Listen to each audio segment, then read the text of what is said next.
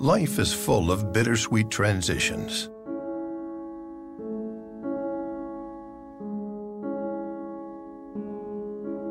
It's difficult to know how these changes will impact us over time. They can hit harder than expected and may contribute to feelings of hopelessness. You good, sir? Or even thoughts of suicide.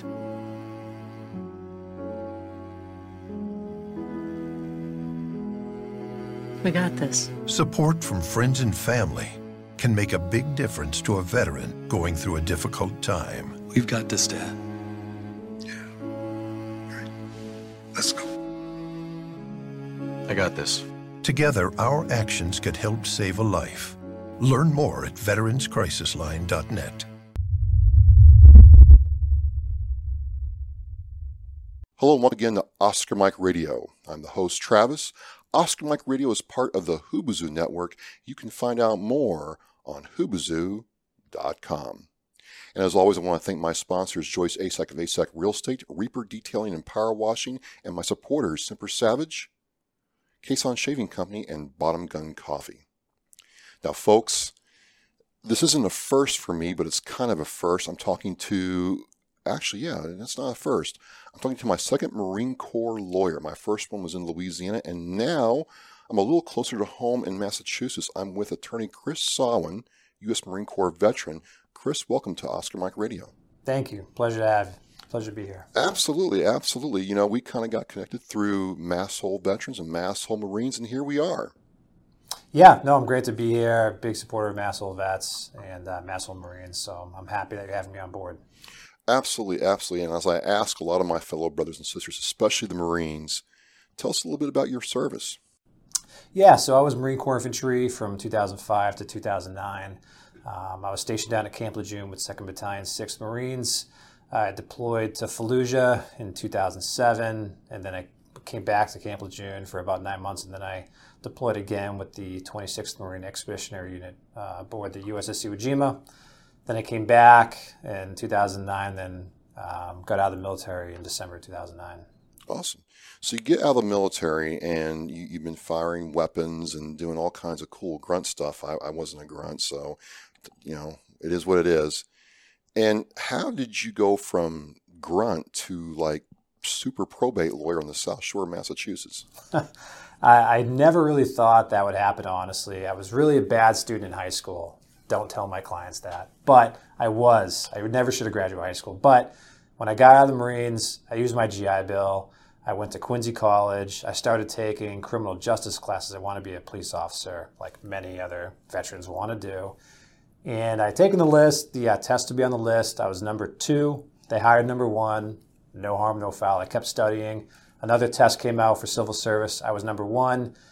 They passed me up. They took number 2. So I was at the point where I was like, what do I do? I'm well on my way to my bachelor's in criminal justice. I'm not going to be a police officer anymore. You can't even do anything much with a bachelor's in criminal justice outside of law enforcement. So I was like, you know what? I got to keep this housing allowance going, right? Because I don't have a job. So I'm going to switch from post 9/11 GI Bill to VOC rehab, and they're going to extend my benefits for another 3 years. And I went to law school. Just like that? Just like that. Where'd you go to law school? I went to Suffolk Law. I finished up my bachelor's at Curry College, though I transferred from Quincy to Curry, and then I went to Suffolk Law. Great experience. It was awesome there. So, yeah, I have no regrets about it. So you do the Marine Corps thing. You actually use your GI benefits. See, you know, don't be like, I used part of mine, but he actually used all of his. You have no excuse. You have no excuse. And you do this and you get into the practice of law. When did you decide to get into the kind of law you're practicing now? So when I was getting ready to graduate law school, I had applied to a bunch of different law firms, and a lot of places just weren't hiring. It just wasn't a good time. This was like 2017. And so I was like, you know what? I'm just going to start my own practice because I don't have any other option. I can't just sit home because my GI Bill benefits are cut off at this point.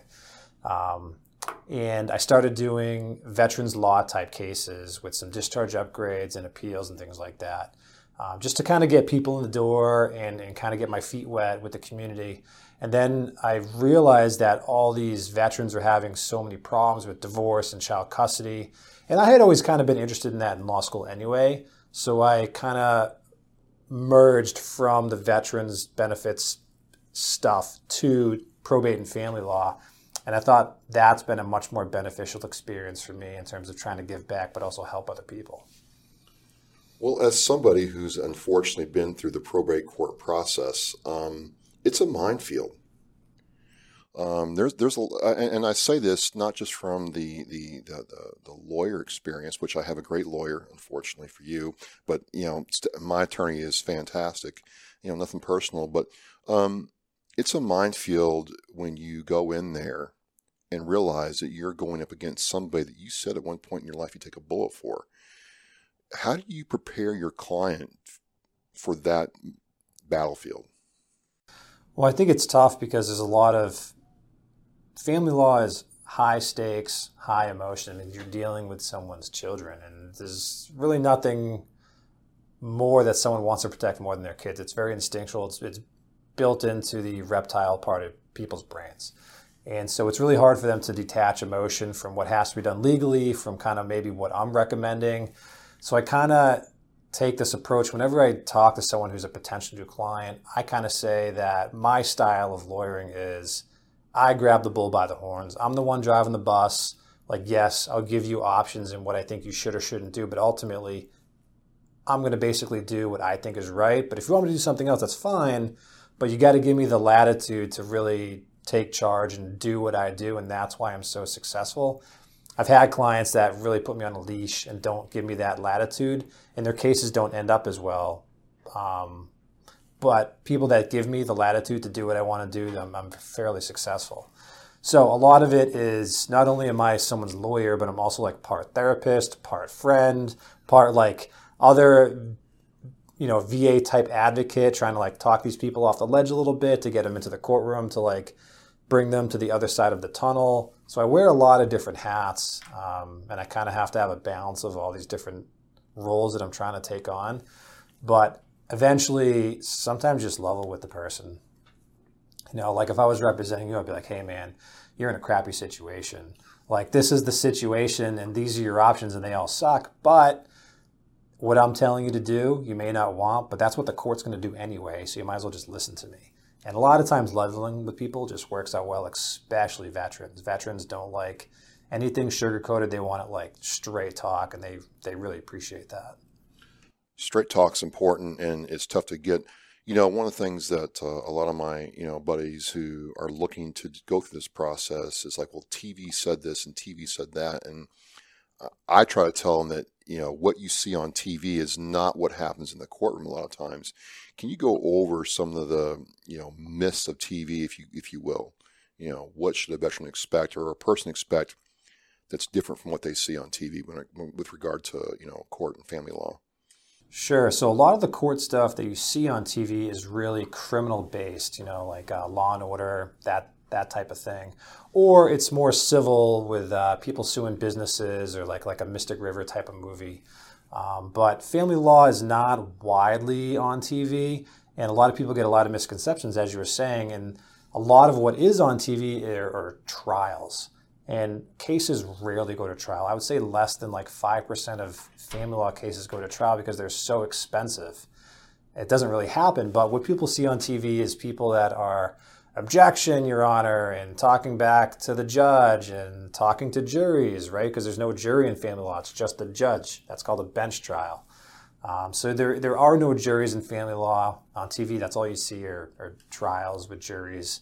And you see a courtroom with tons and tons of people. And sometimes it's like that, but a lot of times it's not. And it's very theatrical, obviously, on TV, right? Because people like drama. And it's not usually like that. Usually the attorney that you're going up against is someone you've done cases with before and there's a good relationship. That's what, see, now that personally was something that I had to get over was, my lawyer's talking to this other lawyer as if they're, going to get to Dunks and get coffee later. And I was educated that, it's not the first time they've had to do this. So I had to start taking some of the personal side of this out of this. It was hard to get my head around. And you want that. You want your lawyer to have a good relationship with the lawyer on the other side, because it means your case is more likely to settle. What you don't want, and everyone has cases like this. I have lawyers on the other side that I really don't get along with for whatever reason. It happens sometimes, but if you can help it, you want two lawyers that get along. And I've had cases where I've gone to court and I say bye to the client, and then I go get lunch with the other attorney. It happens all the time. So you're going through this. What's been some of your challenges in dealing with the veteran population? Because, I got to see it one time. I can't speak about it now, of course, but I got to see where, the veteran client, he was the, defendant, caused his counsel huge problems right there in the courtroom. And, I try to tell other veterans that, hey, look, you're paying this entity to represent you. Might be good to do what they tell you to do. And then I tell them, pay promptly. More than anything else, you all want us to pay promptly. Don't fool around with the money. And then the other thing is I'm like, if your lawyer tells you to do something, you might want to consider why they're telling you to do that. So how can a veteran put themselves in a position to advocate effectively for themselves? I think telling the truth is really important. I've had clients where, maybe they don't know I'm a veteran or not, or how much information I actually know about VA benefits, and they'll try to BS me a little bit, maybe on what their benefits are, how much they get paid. Like, oh, I'm 70% and I make this. I'm like, nah, you don't, because it's available online. Come on.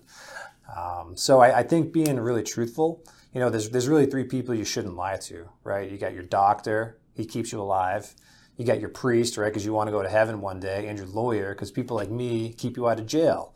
So you shouldn't lie to those three people. But people do. I know. People freaking lie to you guys. It is, and that's the problem. I mean, yes, lawyers love money, but anyone who's listening that's worked with me knows I'm super flexible. I'm not like that. But it is good to pay your fees. So, I think any veteran that wants to help themselves needs to help me by getting the information that I want out of them, and just being truthful and, taking my advice. You wouldn't believe how many people hire me, pay me all this money, I give them all this advice, and they don't follow it, and then they lose in court, and they ask me, why did that happen? It happens. But it does happen. Do you ever wonder why it happens? Because, I've been playing this game for a little while now, and I'm like, wait a minute. And my lawyer's like, yeah, that person went in front of the judge and her client didn't do what she told them to do. Is there any reason why you think people just blatantly ignore or disregard what you all tell them? I think vets sometimes can be really stubborn, right? And it's kind of what I went into with people's kids. And people are very protective over children, and they're very protective over money. If you ever talk to anyone about their money, they're really secretive about that. They keep it really tight. And when you start messing with people's kids, that's when like the Marine inside of you comes out. Right. And just, no, this isn't going to happen with my kids. And sometimes no matter what I say, or I can say, hey, I've been in front of this judge 1,000,000 times. What you want me to do is not going to happen. They still want me to do it because they can't get over that instinct of, these are my kids, I need to do what I think is right. And just because they have me by their side, they think that I'm just like a magician and I can just shield them from everything, and I can't. So it's setting expectations. Yeah, I always set expectations. I never guarantee anyone anything, even if in my head I think it's a slam dunk. I will usually say it's highly likely, highly unlikely, likely, unlikely, that type of thing. Or I'll say to the client, hey, I've been in front of, Judge Jane Doe 10 times in the past 60 days, twice of which have been this issue, and this is what she's done. So let me ask you this, because unfortunately I've been through the probate process. It's a long story, not for this conversation, but how important is it for the person to collect the documentation you need and fill out the long form or short form properly and timely? How important is that?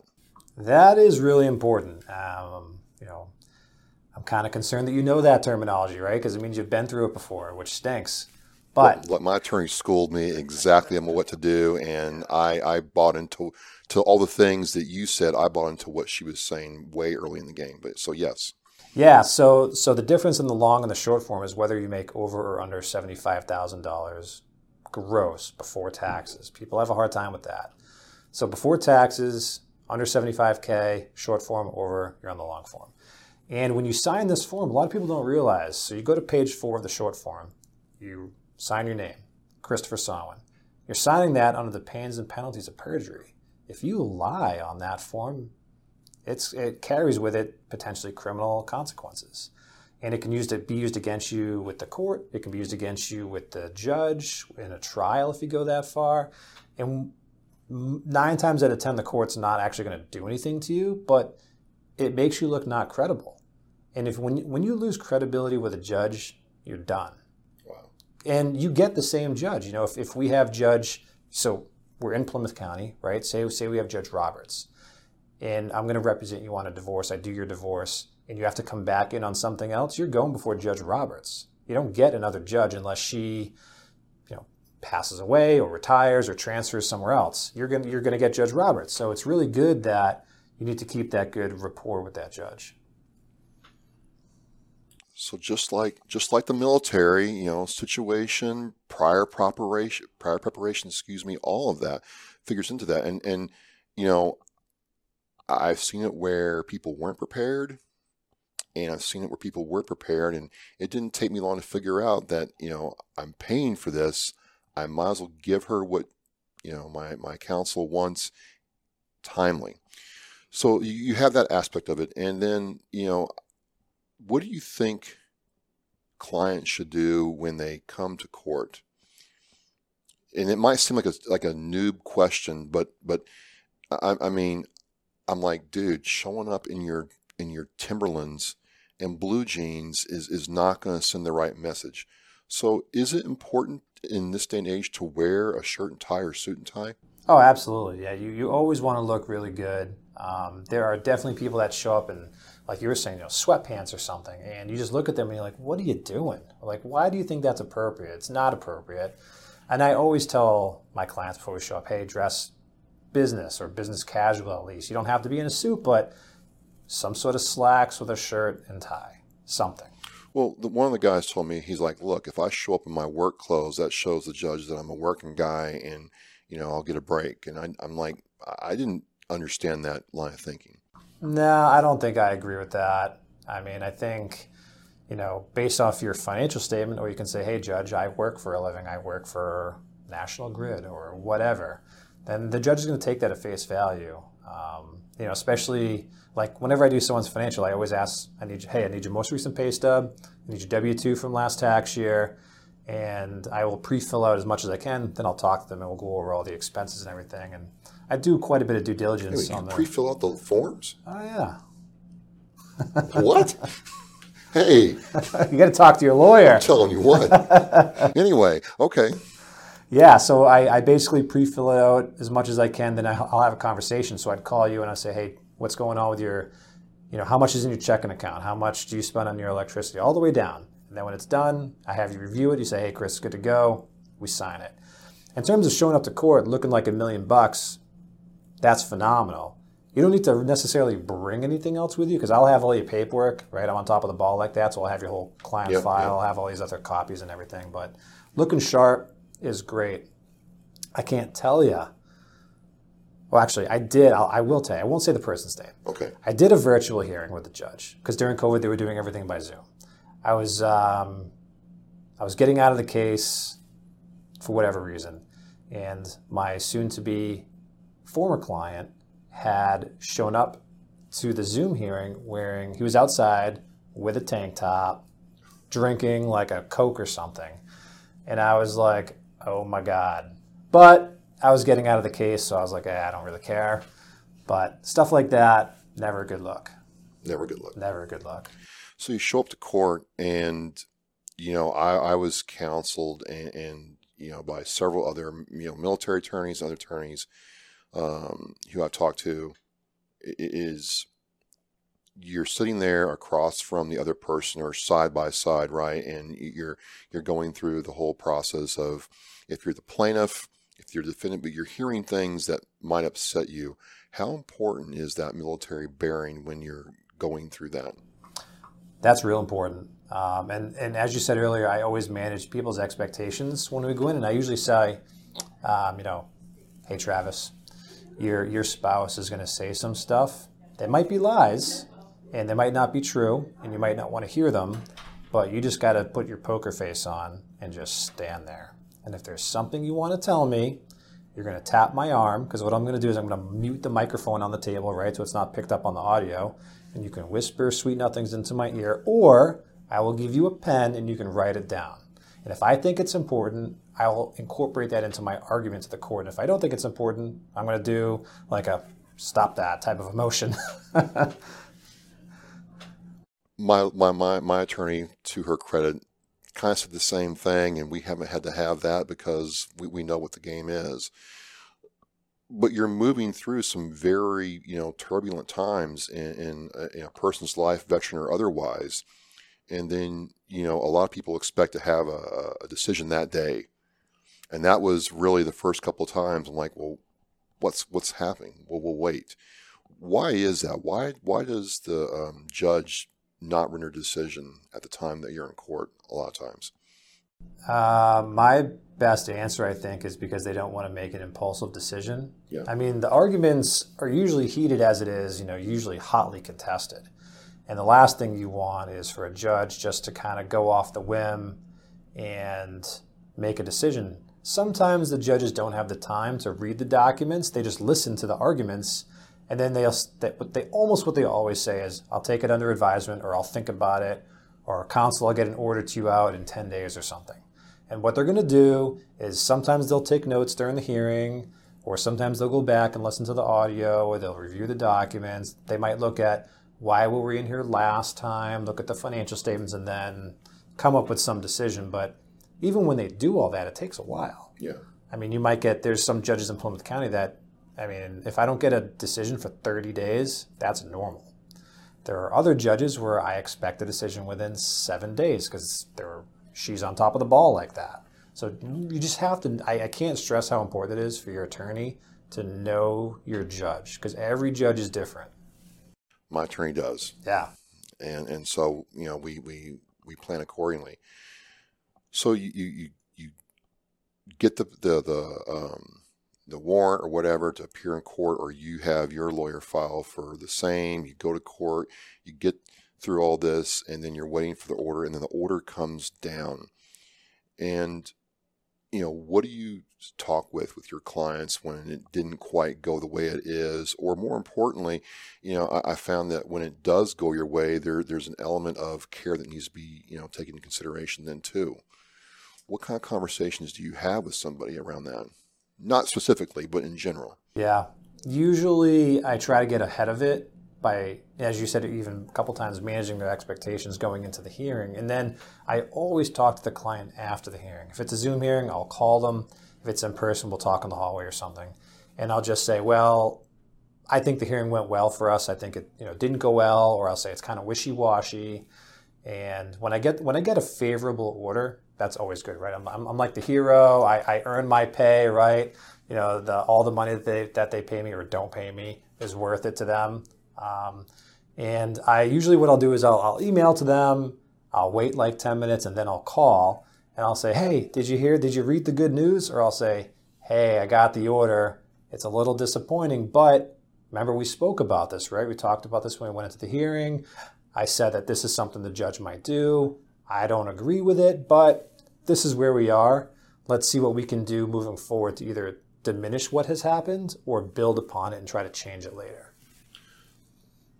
One of the things I wanted to broach is a lot of guys I talk to don't want to put the effort into this time in their lives because they feel that right off the bat that because they're a man, they do not have any kind of advantage in court over a woman or the mother of their children. And I kind of disagree with that. I'm like, it's a level of effort on your part that's going to predict how things are going to go within the terms of the law. And I kind of wanted you to opine on that because, I don't want individuals giving up before we even get started.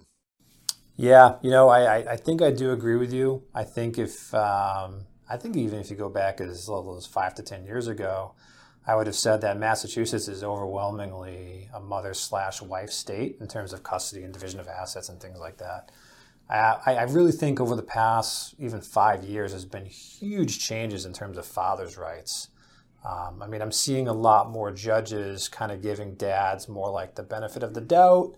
But I also have a lot of judges that are kind of stuck in the old ways of, hey, if dad wants, before it was called visitation, now it's called parenting time, right? Because it's got to be politically correct. So if dad wants parenting time, the status quo or what the average dad gets is 1 day during the week, every other weekend.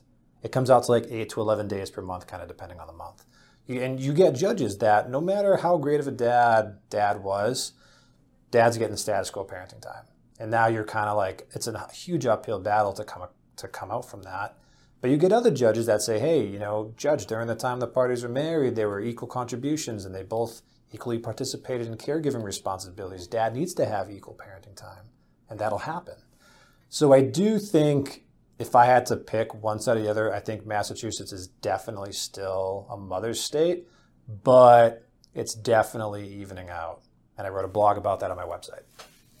And we're going to have the link to that blog in the Oscar Mike Radio show post. And I'm with Chris Sawin, U.S. Marine Corps veteran and attorney at law in the South Shore portion of Massachusetts, Hingham.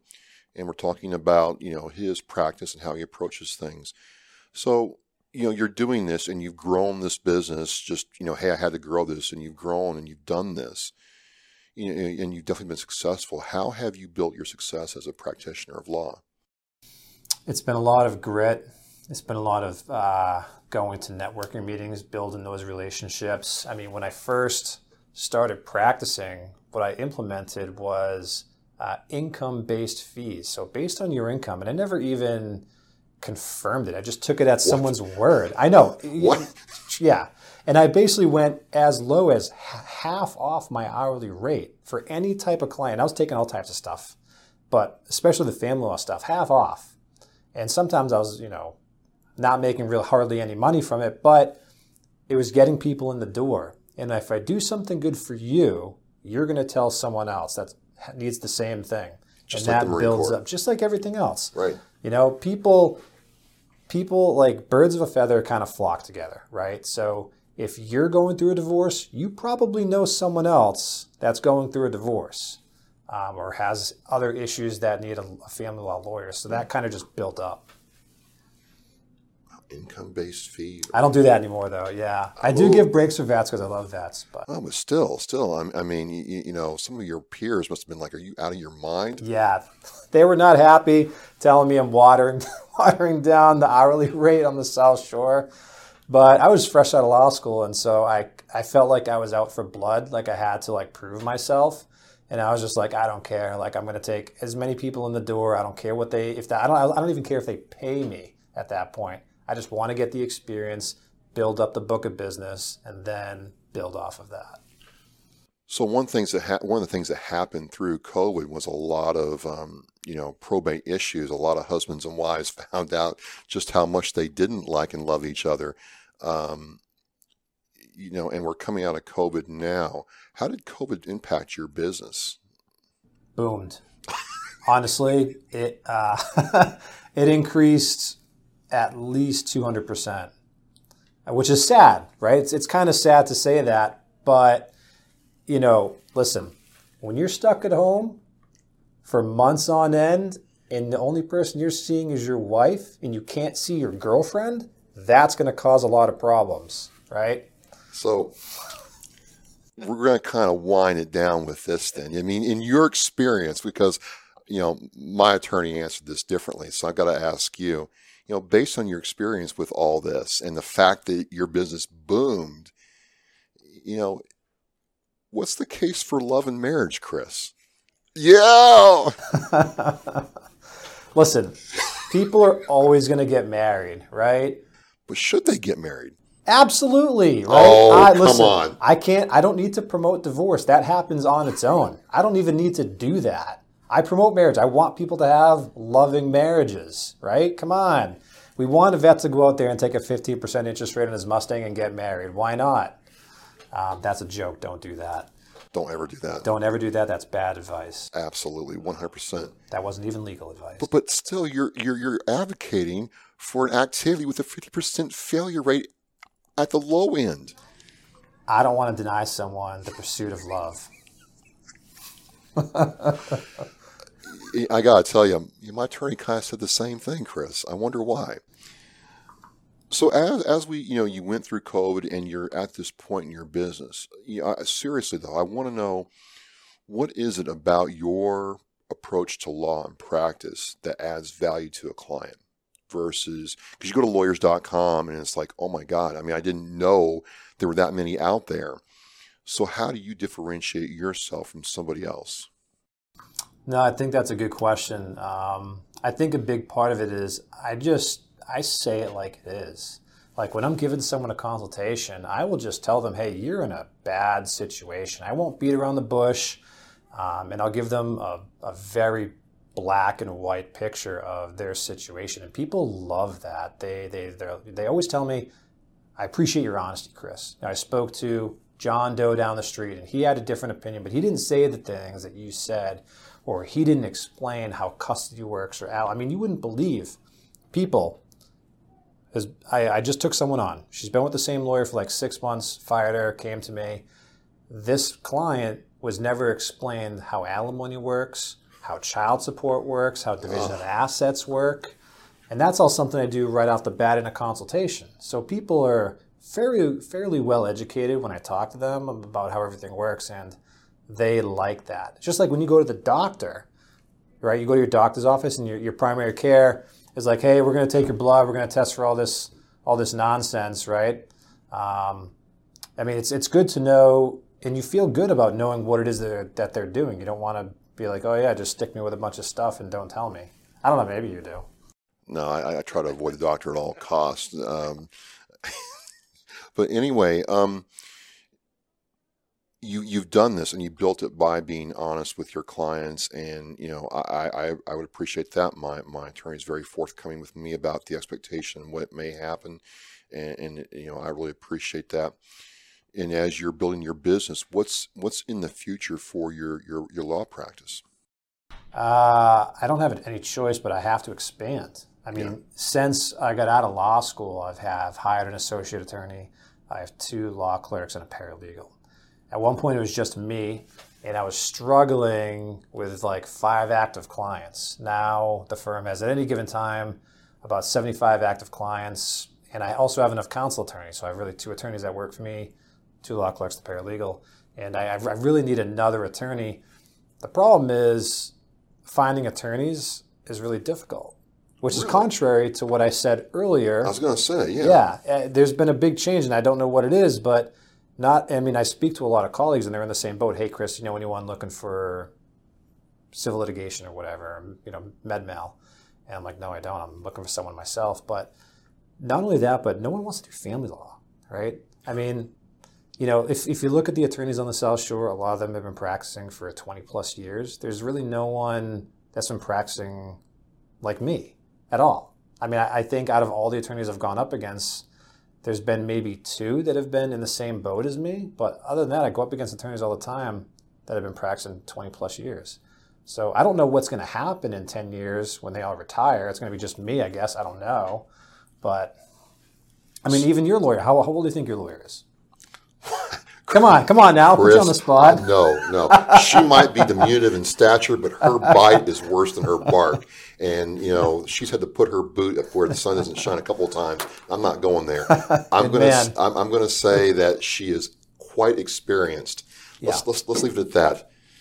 And I've taken notes through all these cases, right? So, what you're saying is, if you have the idea to go into law, now's a pretty good time to do it. I think so. I mean, you can't go wrong. You can do anything you want with a law degree. Like, you don't have to be a lawyer if you don't want to. You can go teach. I mean, you have technically a doctorate. It's a JD, a Juris Doctorate. You can go teach at a college or a university, or You can go into politics. I mean, there's a lot of stuff you can do. You can go work for a government agency or work at the DA's office. But I've just heard it's a no BS school. Like, you really have to apply yourself. Like, it's a brutal experience.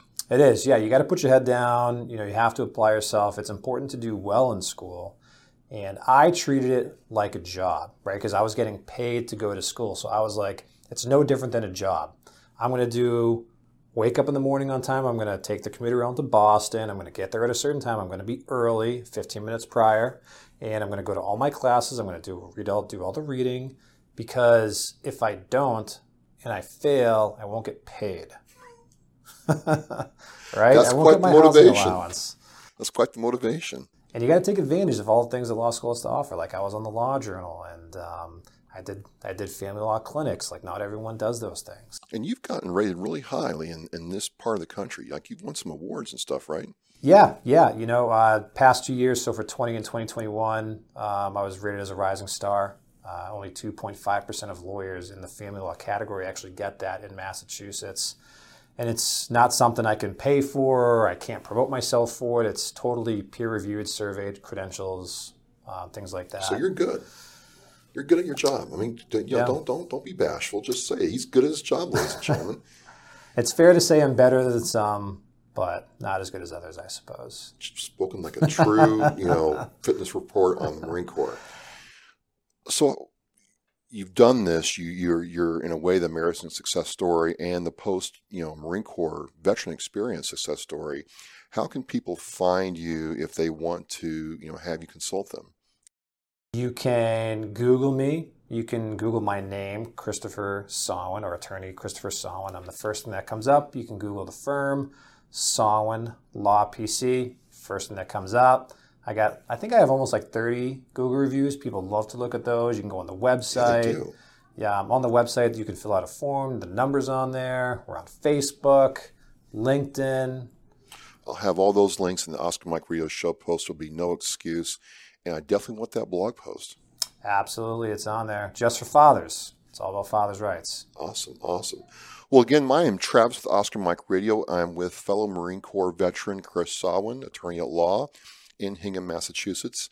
It's been great talking with you, Chris. And as we close down, when you terminate that relationship with your client for better or worse, let's just talk for better because I want to end on a positive note. I will say there's going to be a time where I won't need my attorney anymore, but I will say that it's nice that we've had the relationship we've had. How do you leave your clients? So whenever I end a case, I always send what's called a closing letter. Basically says, hey, Travis, I did a great job for you. I did a great job for you. I have to send you this letter to let you know that I have to keep your file and everything. And then I always say, I'm always here if you need me, but you have to know that this letter means I don't represent you anymore, but you always come back to me. And then I mail them out a really nice Yeti tumbler with my logo on it. And that way, every time they drink, whatever it is they're drinking, they're going to think of me. Always be thinking, always be repping. That's it's very important even for you all. Well, I want to thank you for coming on Oscar Mike Radio. And, if you have probate or family court issues, it's a very trying time, but there's nothing like a Marine to represent you. And I want to thank you again, Chris. Thank you very much. Awesome. Great being here.